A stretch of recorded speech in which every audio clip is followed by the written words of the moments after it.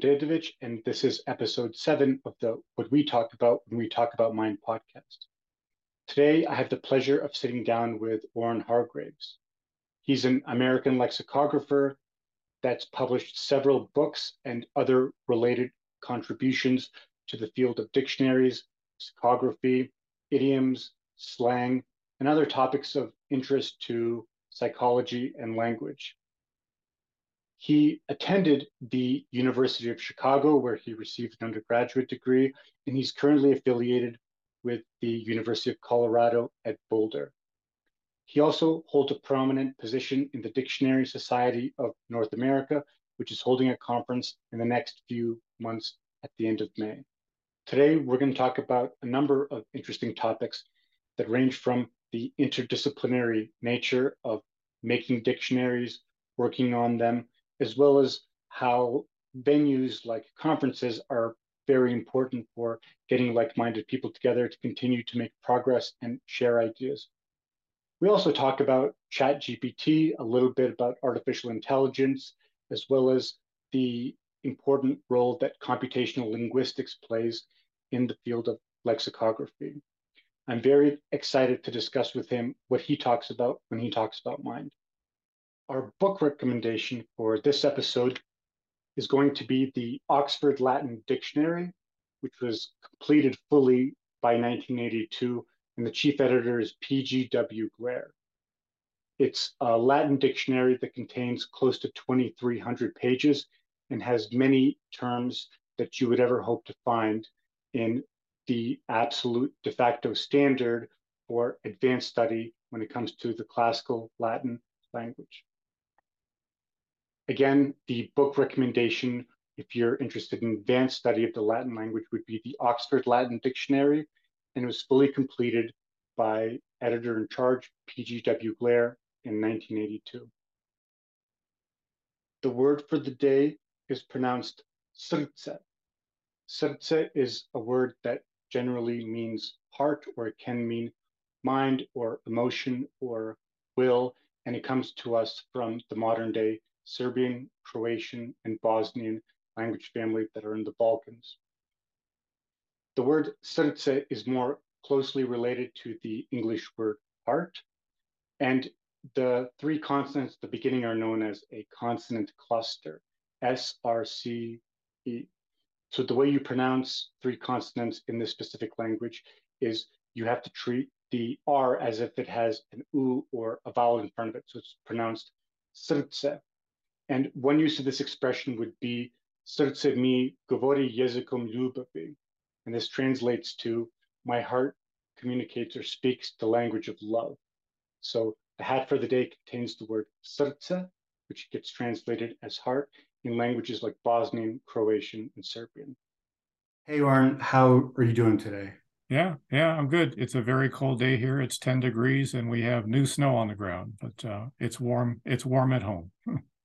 I'd like to learn more about your background, your research foci, and some of your areas of interest. Would you be able to talk a little bit about that? Sure. My background, well, let's say my background of interest is certainly in language, and that in a nutshell is why I became a lexicographer. I studied, well, the program I was in, you have some experience of University of Chicago, so you know what it's like. I was in a program called General Studies in the Humanities, which it's what it sounds like, a good, solid humanities background education. And when I was finished, I immediately went on a vacation and I took two books with me, Language by Sapir and On Language by Jesperson, because I think finally at the end of my college degree, I knew what I wanted to study, language. I think I've always been interested in writing because I've always been a good reader, especially as a child. I think some of my most intense experiences came from reading. And so I was interested in how you could go about creating such an intense experience for someone else simply through the medium of language. So writing interested me. And by small stages, that drew me to lexicography, that is defining words. And that's what I've been doing for about 30 years now. Other things I've done along the way, like teaching semantics, which I do currently from time to time, and doing some NLP research, those came about completely on the basis of my background in lexicography. Without having been a lexicographer, those opportunities wouldn't have presented themselves. I believe you mentioned that you were currently working at the University of Colorado at Boulder. Yeah, I'm a contract instructor, what they call a lecturer here, which means I don't have a full-time job there. But when they have a course available for me to teach that I want to teach, and currently that's only one course, semantics, I teach it. It's an upper level undergraduate course. It's required for all linguistics majors and minors. And it's just what it sounds like. It's a course about how language acquires and conveys, encodes meaning. And to my surprise, it's kind of a revelation often for students. Even all of my students have been in linguistics for 2 to 3 years, but most of them have just had the barest introduction to semantics as a subfield of linguistics. And when they start to understand how wide and deep semantics is, it really opens up a lot of doors and leads them to think about language in a completely different and bigger way than they did before. So it's very satisfying for me to be able to open that door or to push it open for them. For those people that might be unfamiliar with terms like lexicography and semantics, would you be able to provide pretty basic definitions for some of these terms in the way that you understand them? Sure. I'll start with lexicography. Lexicography is the practice in the field of finding words, writing definitions of words for dictionaries. A person who writes definitions for dictionaries is a lexicographer. And that's been my profession for 30 years now. It's not as easy a job to get as it used to be, certainly in English anyway, but it's an important and interesting profession, especially for anyone who's interested in language and meaning and how they work. So that's lexicography and lexicographer.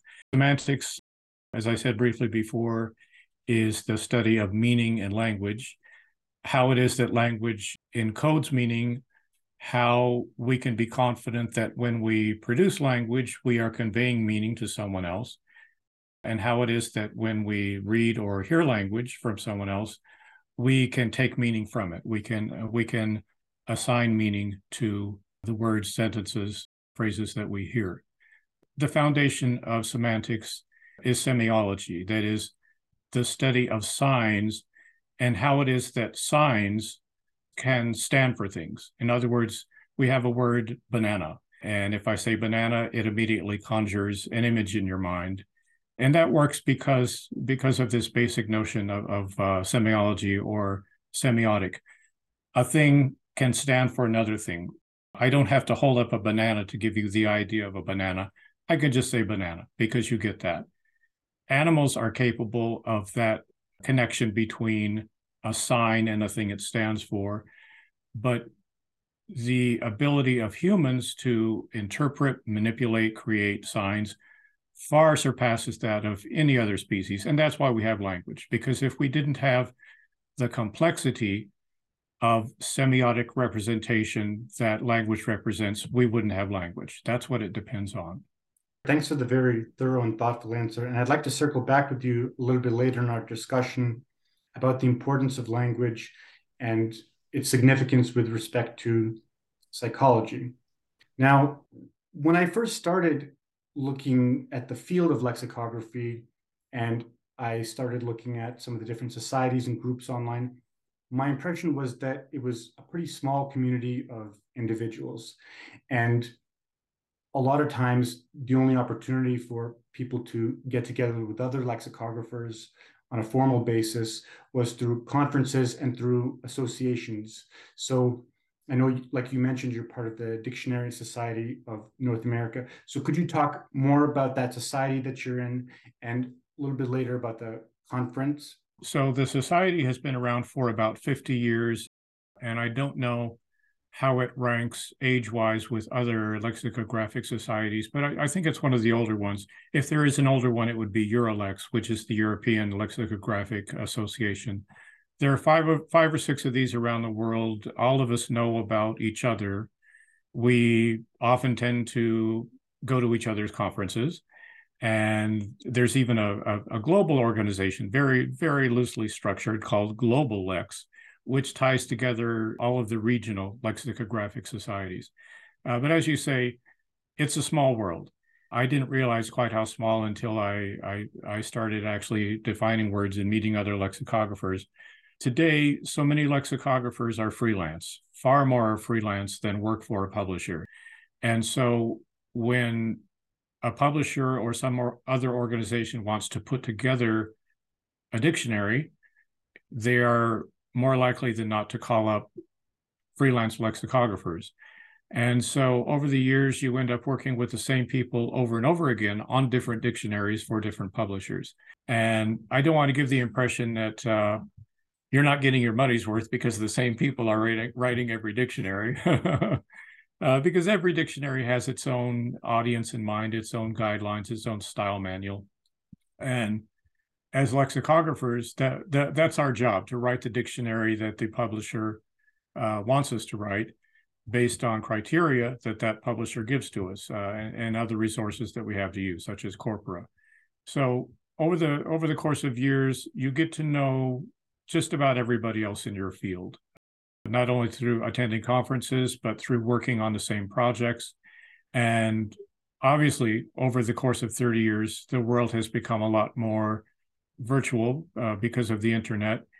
And today, people who work on the same dictionary can be in 5 different countries and never actually meet in person, but can meet virtually like you and I are meeting now, and get to know each other that way. The great thing about our conferences is that we get to see people in person every couple of years that we may not see at all in the intervening time. Wonderful. And for the conference that's coming up in a few months, the 24th conference, could you share a little bit more information about that, about some of the topics that are going to be covered, as well as what the real value add is to the material or the program there if somebody's interested in linguistics? Sure. We're super excited about this conference for a number of reasons. First of all, it's our first one in 4 years. Normally we meet every 2 years, but obviously because of the pandemic, we could only have a virtual conference 2 years ago. 2 other reasons that I think it's going to be supercharged this year. We have a focus on the lexicography of indigenous North American languages. And we've been able to tap so much talent to talk about that subject. We have a whole group coming from Canada. I think we have 8 presenters coming from Canada who are going to speak on work that they're doing with Indigenous Canadian languages. We have probably half a dozen coming from the United States, working in languages spread all across the United States, Indigenous languages. And I think we have a couple of people from Mexico. So that's one focus of the conference. The other focus is on the last day of the conference, one of the morning sessions is devoted to the use of lexicons in natural language processing. This came about because my first job at University of Colorado was with Martha Palmer, who's a very big name in the natural language processing world. And as soon as I knew I would be the host of this upcoming conference, I approached Martha and asked her if she wanted to do a workshop, because in fact she hired me on the basis of my work as a lexicographer. Because of projects that we were both loosely associated with, she knew who I was and I knew who she was before we even met. I taught a course in lexicography at CU in summer of 2011. Linguistic Society Institute, and I told her I was thinking of moving back to Colorado. I'm from here originally, and she said, "Oh, well, we'll come to see you. I'll give you a job," and she did.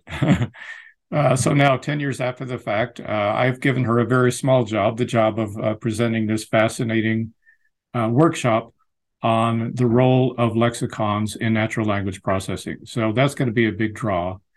There's also a lot of interesting overlap between these 2 themes that I've just talked about, indigenous lexicography on one hand and NLP on the other. So much NLP And actually, so much lexicography historically has been centered on Western languages, European languages. And most European languages, well, let's say most Indo-European languages, lend themselves very easily to the idea of lemmatization. And by that, I mean, we can take a word, look at it in its lemmatized form, its lemma, and that's everyone knows that that's the word that you look up in the dictionary. We know that that word may have inflections, conjugations, and so forth. But when we look up that word, we can be confident that we're going to find everything that we need to know. That's not true in many, many indigenous languages. It's very hard to identify a lemma because lemmas in many indigenous languages don't occur. In other words, you never see the word in its completely uninflected form. It's always has a bunch of prefixes or infixes or suffixes.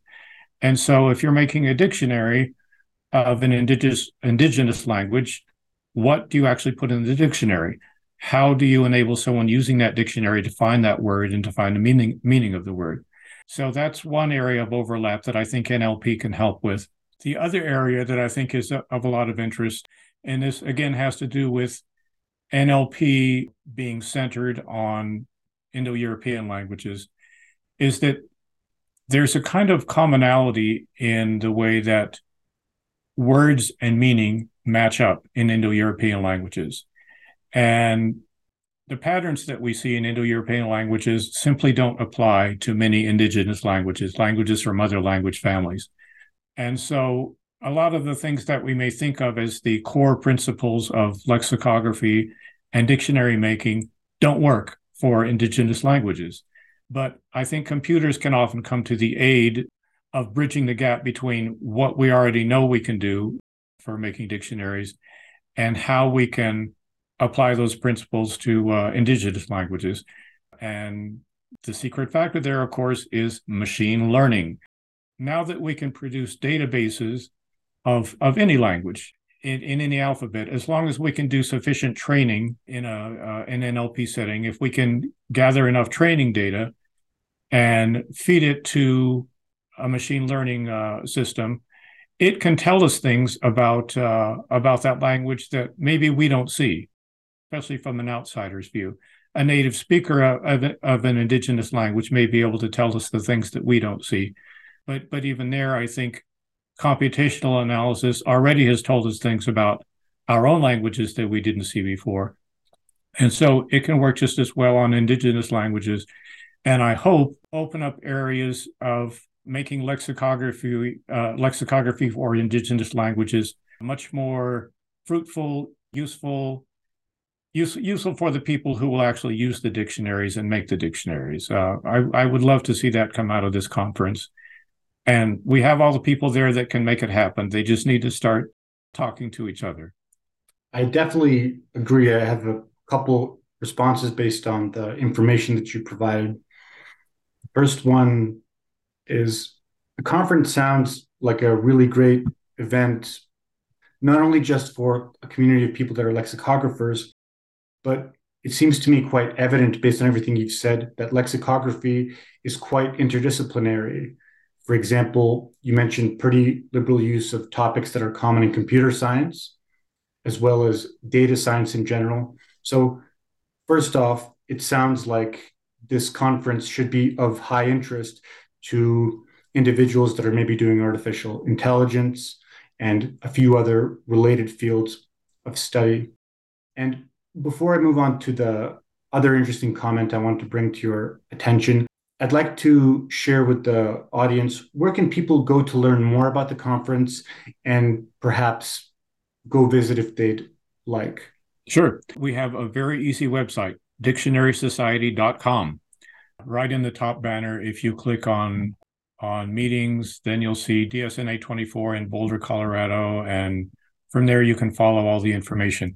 Registration for general attendees is not open yet, but I think it will be next week. We're just now in the process of registering our presenters, of whom there are about 60, I think, 50 to 60 presenters. Once they're all sorted out, then we will open up registration to anyone who wants to come. We would like to see a lot of people there, and especially a lot of young people who may be interested in dictionaries and lexicography and don't know how to get their foot in the door. I'll make sure to include a direct link to the website so that people can find more about the 24th Dictionary Society of North America conference. Now, the second part I wanted to comment about was the focus on indigenous languages. I have a little bit of experience because I had to study a bit of language called Nahua. Mm-hmm. It's indigenous to modern day Mexico, Mexico City, and the Nahua speaking peoples are what are commonly known as Aztecs, even though the name Aztec actually was coined by a person in the 1800s who got it from a neighboring tribe to the Nahua, and that was just a name that they call them, and it has very little to do with the actual source culture. Now, I say that to bring to your attention a recent discussion that I had with individuals that represent an organization called Living Tongues. And I believe they're based in the Northwest or Oregon. And they make it a mission to digitize these indigenous languages. They actually provide tools and software to help individuals actually do this on their own. And I find this information interesting because you said that we want to get more people talking to each other. I'm curious about your opinion on the level of cooperation, or the opportunity for cooperation rather, that exists with people of similar interests that may not be aware that each other party exists. In fact, that's one of the things that we want to address at the conference, bringing people together who may not even know about each other. I think the emphasis on indigenous languages is incredibly important because you mentioned earlier that Indo-European languages hold the station of high importance when it comes to the scholarship and the influence. And I find the same phenomenon when I study ancient languages, a few of which are Semitic, and Semitic languages are not the same animal as Indo-European languages.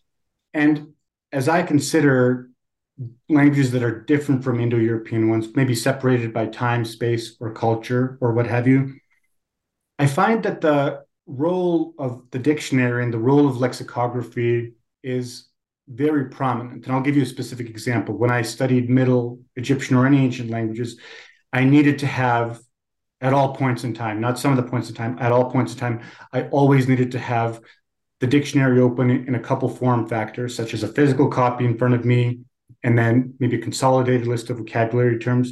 From this, could you talk a little bit about how important dictionaries are and maybe why they would be taken for granted by a regular person who hasn't spent a career thinking about it?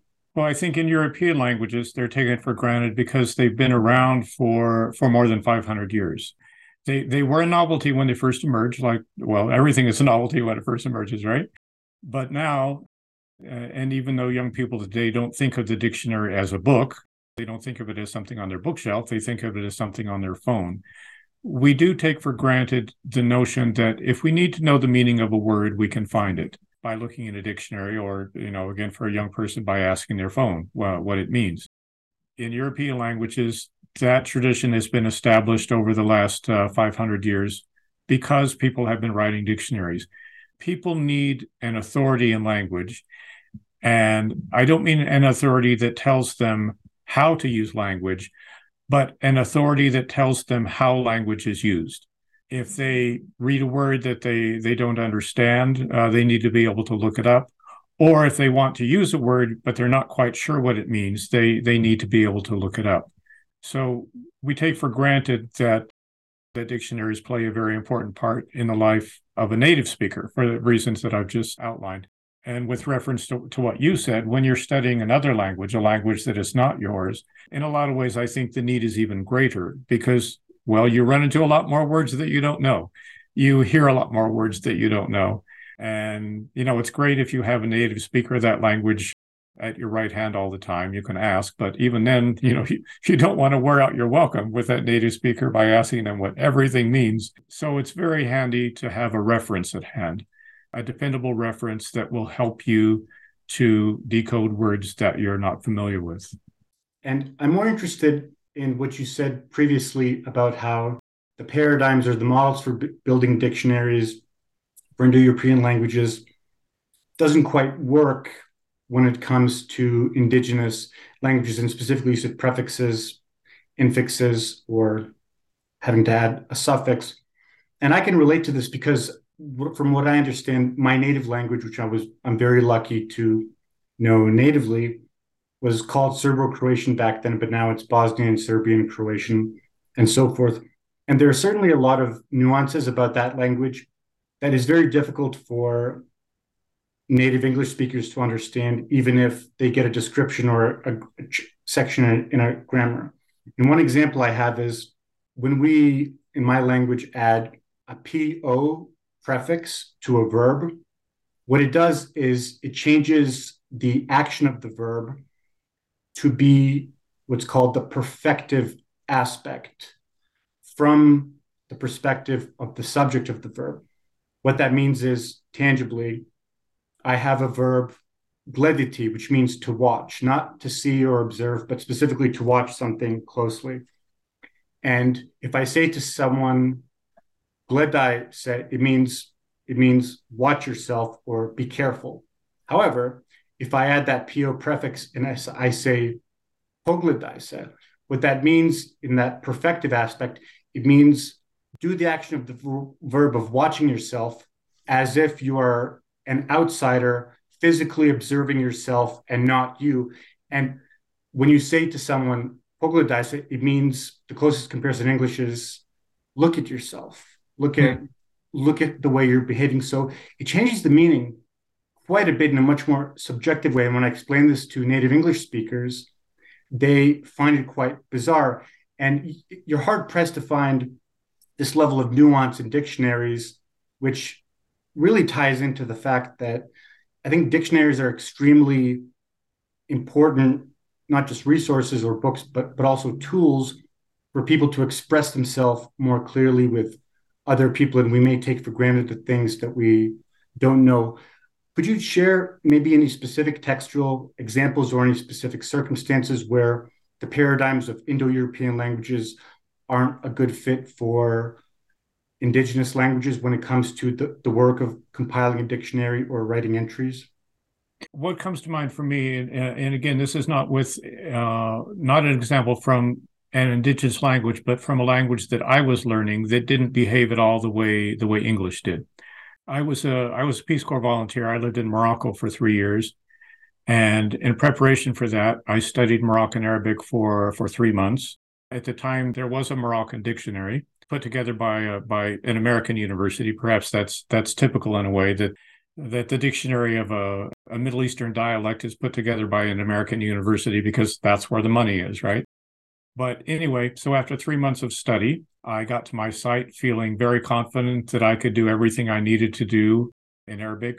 And my confidence was just completely shattered within a couple of days because I got to my site and I found that people at my site, the village where I was going to live for 2 years, didn't talk in the textbook way that I had been told that they would. There were many differences. I kept hearing words and expressions over and over again that I'd not been taught in my training, and I didn't quite have the tools to decode them, but I did have enough that I could make a little bit of sense of it. So to give you an example, and again, to try not to go too far into the weeds, the way, as you know, the way that we negate in English is fairly simple, not, or some version of no, or a contraction based on not. But the way you negate in Moroccan Arabic is with both a prefix and a suffix. You put ma at the beginning, and you put sh or she at the end of a word. You can do it with verbs, adjectives. You can do it with a number of words and expressions. So anyway, I kept hearing this one expression, mohalsh. I had no idea what it meant, but I knew that it was a negation. I had been given at least that tool because I could hear the negating parts of the word. It started with and it ended with sh. So I thought if I can just figure out what this word in the middle is, I'll know what the word means. I noticed that it was always used in situations where I could see it was a very useful expression. It was the word that you said to someone when they suggested something that they wanted you to do and you didn't want to do it, but you wanted to let them down in an easy way. You just said, mohaj, but I still didn't know what its components were.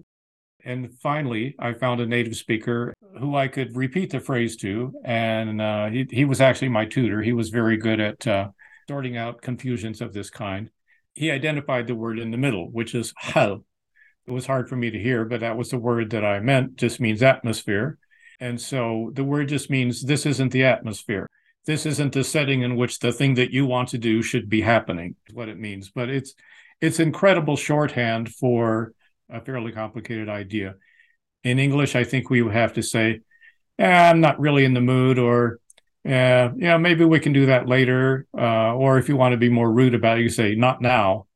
But Moroccan Arabic has this, one size fits all, very polite and useful expression, mohaj. It's not the time for that to happen. In an indigenous language, I think the problem you have there is that even the native speaker of the indigenous language may not recognize the lemma because they have only heard the word and used the word in its many different inflected forms. And so you may actually need some sort of computational analysis to figure out what is the lemma, or what's the closest thing to the lemma that we can put in a dictionary so that the speaker of this language will be able to find where this word comes from. Is there any work being done on comparative lexicography where the meanings of words are studied with respect to change over time? I think in general, a dictionary that's put together on historical principles, and of course in English, the prime example is the Oxford English Dictionary, which gives the meaning of words as they've evolved over time. In other words, the first sense of a word that you see in the OED is the earliest sense, and it proceeds through there to the most recently developed senses.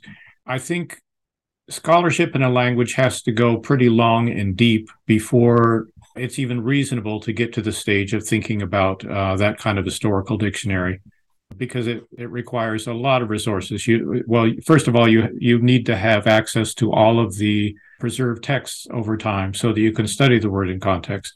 And European languages obviously have this because we've been printing them since the 15th century. Indigenous languages, unfortunately, have a much thinner corpus to rely on. There may be no written record before the 20th century of the language, and the system devised for writing that language may be one that's been imposed from the outside. Westerners may have come and said, well, why don't you use our alphabet with your language, and we'll just make it work somehow. We'll add some extra squiggles, underlines, and other things so that we can reproduce all the sounds of your language. So it's much easier to do that in a language that has a very long history of print, and so many indigenous languages don't. You bring up a great point about the limitations to research, or, to take that to completion, what do you do with a language that only exists in an oral culture where you don't have formal writing as a tradition for storing information for future generations? Now, going back to your experience in Morocco, I noticed when I went through your very impressive publication catalog that you wrote several books on idioms, slang, and one book was even on rhyming, which I'll include links in the citations so viewers can check them out. But could you talk a little bit about why you were compelled to devote so much of your creative energy into works related to idioms, slang, and that specific niche within language? Well, all of the books came about for different reasons. My first language reference book was about the differences between British and American English. And a chief motivation for writing that book was just to keep all the differences straight in my mind, because I lived in the UK at the time, and I was constantly running into differences where Americans had one way of saying something and Britain said it in a different way. And since I was working on dictionaries at the time, it was very important that I kept these distinctions apart. The longer I lived in the UK, I wouldn't say that I forgot my American English at all, but I wasn't using it regularly. And so the longer I was there, the more natural it was for me for the British expression to come to my mind, especially if I was communicating with British people, because if I used the American one, they wouldn't know what I was talking about. So that book was really just an attempt to record the many, many differences that I was aware of between the two. Next was my book about slang. That was a commission from Merriam-Webster. I had done some work with them already on some dictionaries and reference books, and so I had a good relationship with an editor there. And he asked me if I would write a book about slang for the English learner. And I was very interested in doing this in a way for reasons that we've already talked about. When you're learning, obviously we all have a good grasp on the slang of our own language, especially if we're young, because if we're young, that is our language. The slang of our first language is our first language.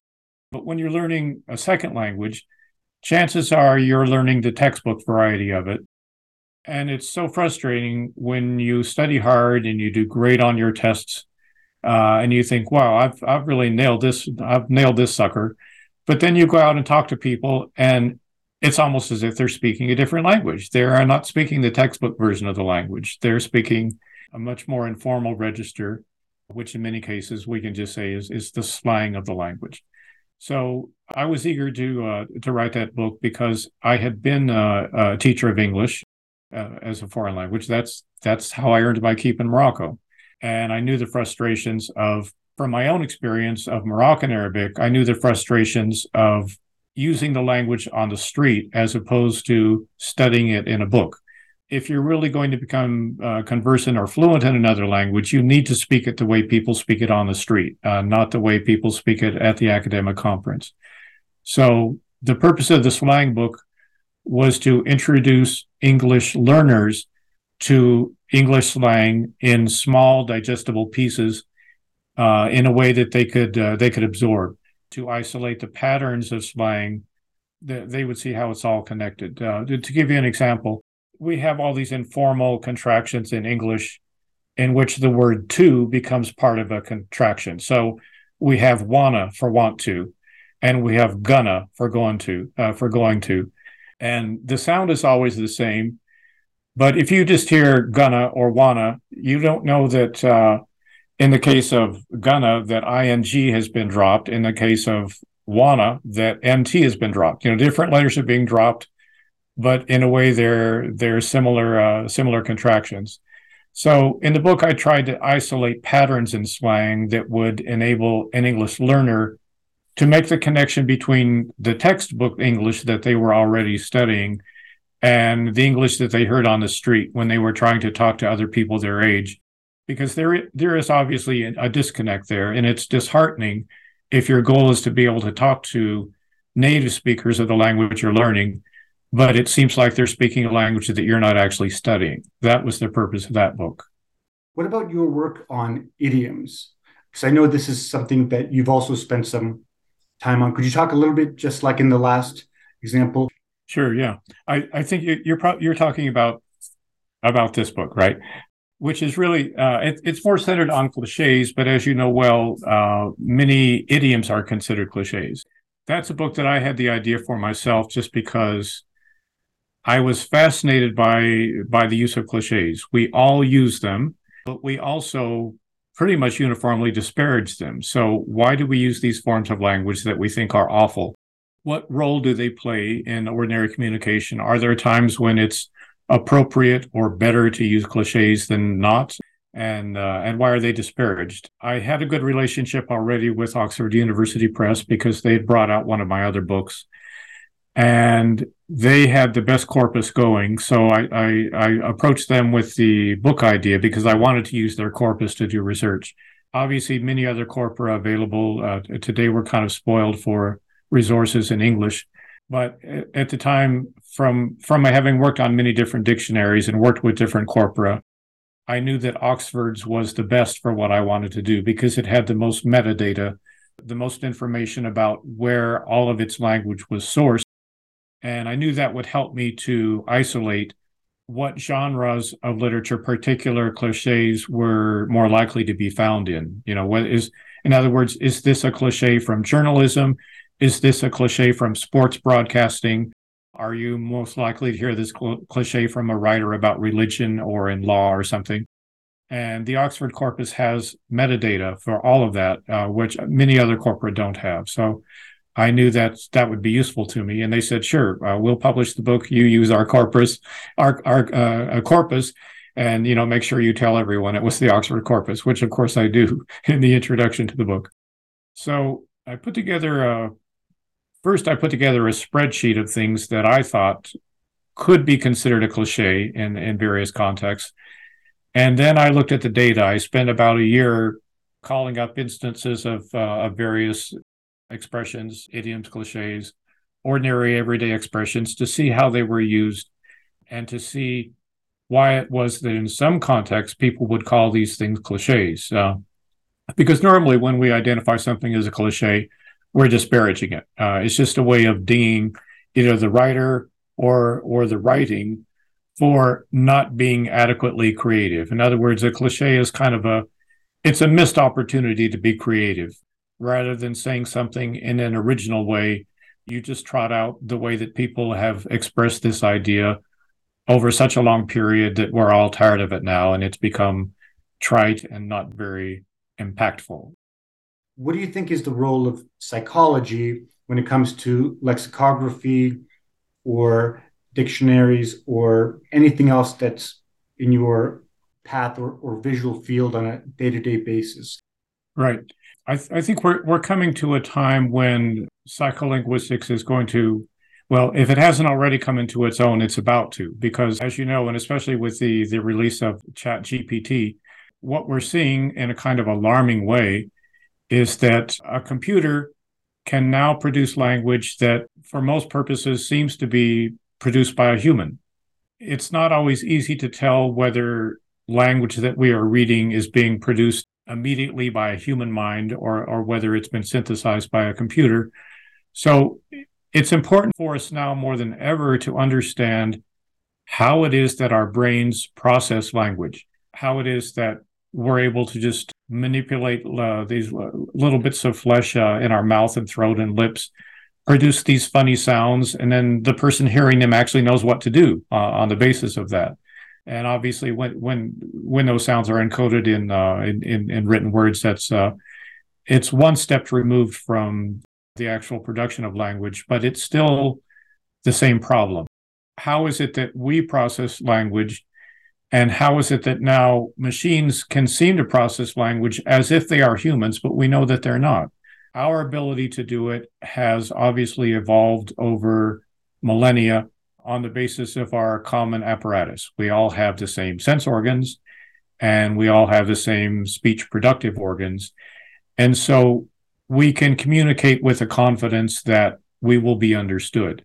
But now we get this real shock in learning that a computer also seems to be capable of communicating with a confidence that it will be understood. And we may not be able to tell the difference. If we're told that the text that we're reading or listening to was generated by a computer, then we'll probably believe that it was. But if we aren't told that, how are we to know? So I think it's more important than ever for us to understand how our embodiment in this skin envelope that we all carry around with us really makes us unique, because in terms of language production now, it doesn't seem to be that unique after all. Computers are doing a pretty good job of it.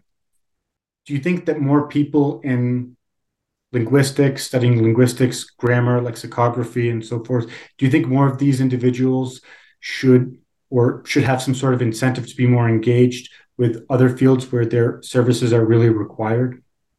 Yeah, I felt that way for a long time, and I think, again, to give credit to my first boss at University of Colorado, she hired me because I was a lexicographer. She was a linguist, but she was also a computer scientist. In her capacity as a linguist, I think she had seen the importance of dictionaries and lexicography and felt that the work that we do was not adequately addressed in natural language processing in computational contexts. It goes the other way too. I think if you're a linguist these days, you're not going to get much of a job if you don't really educate yourself in computer science. If you're a linguist or a linguistics major and you want to be able to pay off all of your loans very quickly, then you should be a computer science minor, because that's where you're going to get a job, by combining those two things, computer science and linguistics. It's pretty inescapable now that computers are an essential and indispensable part of our everyday lives. But maybe the world that we're all kind of rushing headlong into without realizing it is where computers are just other consciousnesses. They are other assumed agents who have the capacity of language and who we can therefore assume we can address in the same way that we address another person, and expect a similar response, expect a response of the same kind that we would get back from a person. Obviously, there are great dangers in that as well. What you referred to recently, the jailbreaking, and then there was also the article in the New York Times of a reporter who had had a long conversation with, I think it was with Microsoft's chat engine, and the thing had just become unhinged, began to say a lot of really alarming things. So, yeah, there are a lot of surprises down the road, and both linguistics, computer science, and psychology are all going to play a big role in how we come to understand these things, and probably how we come to decide on what limitations we want to put on them. Because we will have to put limitations on them. Otherwise, I think they could become very dangerous. If I may use a cliche that seems to me to be most appropriate, we are really entering a brave new world. Yeah. When it comes to the things that we have to figure out in the unknown unknowns. And now for this last bit, I want to get your opinion on something that relates back, as promised, to something that you had mentioned earlier about perception and so forth.